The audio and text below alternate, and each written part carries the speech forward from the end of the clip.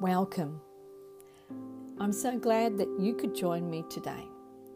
You are listening to Carmela D'Amore. This is 101 Ways to Transform the Way You Cook, and this is episode 55 titled Flour. There's so many types of flour out there that you can get really confused if you don't know what to bake or what to use, and you're going to think you're going to fail at it. So I'm going to go into a couple of different types of flour, and it will help you to understand why we have different types of flour. The first one for baking. You need to get baking or cake flour. It has the lowest protein of all flours, around 5.8%. Because of this, it has less gluten, which leads to a softer baked in our goods. It also absorbs more liquid and sugar than all-purpose flour. This is perfect for cakes, muffins, scones and biscuits. The next one is pastry flour. With a protein content of 8.9%, it is perfect balance for the flakiness and tenderness for pies, crust, tarts, pancakes and breadsticks. You can even make your own. Yes, you can, by mixing 1 1/3 cups of all-purpose flour with 2/3 of a cup of cake flour. This will give you a pastry flour. Bread flour is made from hard wheat, and it is the strongest flour of flours with a high content and protein of 12 to 14%. This is great when we're making high yeasted breads because of its strong gluten. Gluten makes the bread rise properly. This is great for artisan breads, yeast breads and pizza dough. How good's that? Next one is self-raising flour. It is made up of protein of 8.9% with baking powder and salt already in it. Did you know that? And now I'm going to tell you how to make your own. You can make up your own with 1 cup of pastry flour, with half a teaspoon of baking powder and 1.4 teaspoon of salt. Just a quarter of a teaspoon of salt. This is best for pancakes, biscuits and scones.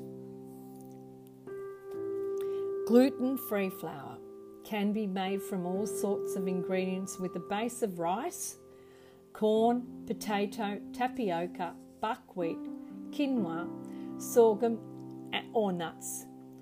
Xanthan gum can sometimes be added to gluten-free flour to help stimulate the chewiness associated with gluten. So the xanthan gum glues it. It's like a glue.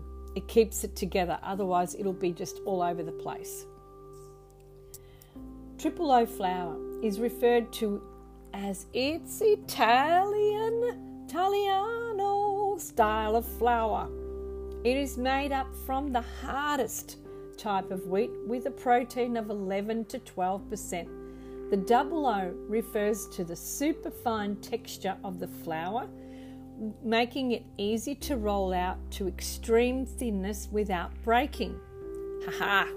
There is the clue to a lot of people. How do they get it to that way? Where they make their pasta, how do they get it to that long without it breaking? Because they use the double O flour, because it's got an extreme thickness, and when you roll it out, it doesn't break, which is perfect for pasta, for couscous and thin crust pizza dough and flat breads. The next one is rye flour. It is milled from whole rye berries or grains from ryegrass. It is slightly heavier than all-purpose flours, great to mix with double O. See, you can mix that to make bread with. Next one is spelt flour. It is an ancient whole grain, and it is considered as a type of wheat very high in gluten and carbs, an excellent source of fibre. So if you want fibre and you want to eat pasta that's got high in fibre, have spelt pasta. It's great and actually maintains its texture. It doesn't break up and go yucky. It's really, really good. The next one, almond flour, is almost a common type of nut flour. Great for gluten-free baking. Today we have a large selection to those including chestnut flour, hazelnut flour, macadamia flour, pecan flour, and walnut flour. So there's so much that we can use for. I haven't told you about a flour that we use in Sicily, which is really important. Semolina flour is coarse. It's a purified wheat made from durum wheat, mainly used in making couscous, pasta, and sweet puddings. The term semolina is used to designate coarse middlings from the varieties of wheat, sometimes other grains as well. So, what is semolina flour used for? It's got a pale yellow flour, and you can mix that with your traditional flour, and you can mix it to make pizza, bread, biscuits, gnocchi. I use semolina flour when I'm making gnocchi, and I need to separate it, and I use that after I've used the normal flour and I put semolina flour on the bottom. It actually helps me to keep it together and keep it really, really good. There's another flour I want to tell you about that is not spoken about, and it is one of my favourite flours in the world, being Sicilian. Tumania flour. Have you heard of Tumania flour? We're just starting to come and understand that. It's an ancient grain. It's a wheat flour, and it is native to our Sicily. Oh, I wish I could travel. It can be traced back to when the ancient Greeks inhabited the temples of Selenite, which is just minutes from, let's see if I can tell you. Where am I going? Which is minute from Filippo Drago's flour mill in Castelvetrano in Sicily. It is a revolutionary thinking about different types of flour. Absolutely, it's a native wheat, and I don't think many people ship it out because we don't have a lot of it. It's not gluten-free. It's a prized product though, because the grinding stone, it has reduced gluten content in it, and it's a good protein to other types of flour.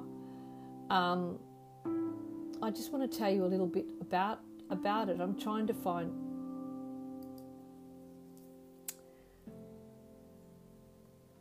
how to tell you a little bit about it. It's really, it is resistant to very high temperatures and grown primarily during the winter months. It has been widely cultivated in Sicily until the early 20th century. However, according to Slow Food Foundation, its cultivation has been abandoned in favour of other more profitable wheat. Oh, get out of town. Get out of town. Tumania flour. I've had tumania bread, which is to die for. I actually can digest it because it's got a slow GI content in it, and I don't feel bloated when I eat it. You've got to come to Sicily and try it. I do think a few people have it in Australia. I'm not 100% sure. I haven't seen it yet in Australia, but if you do come across it, try it. It really is an ancient grain. So it goes back into the times of when the Greeks inhabited Sicily. Another history lesson.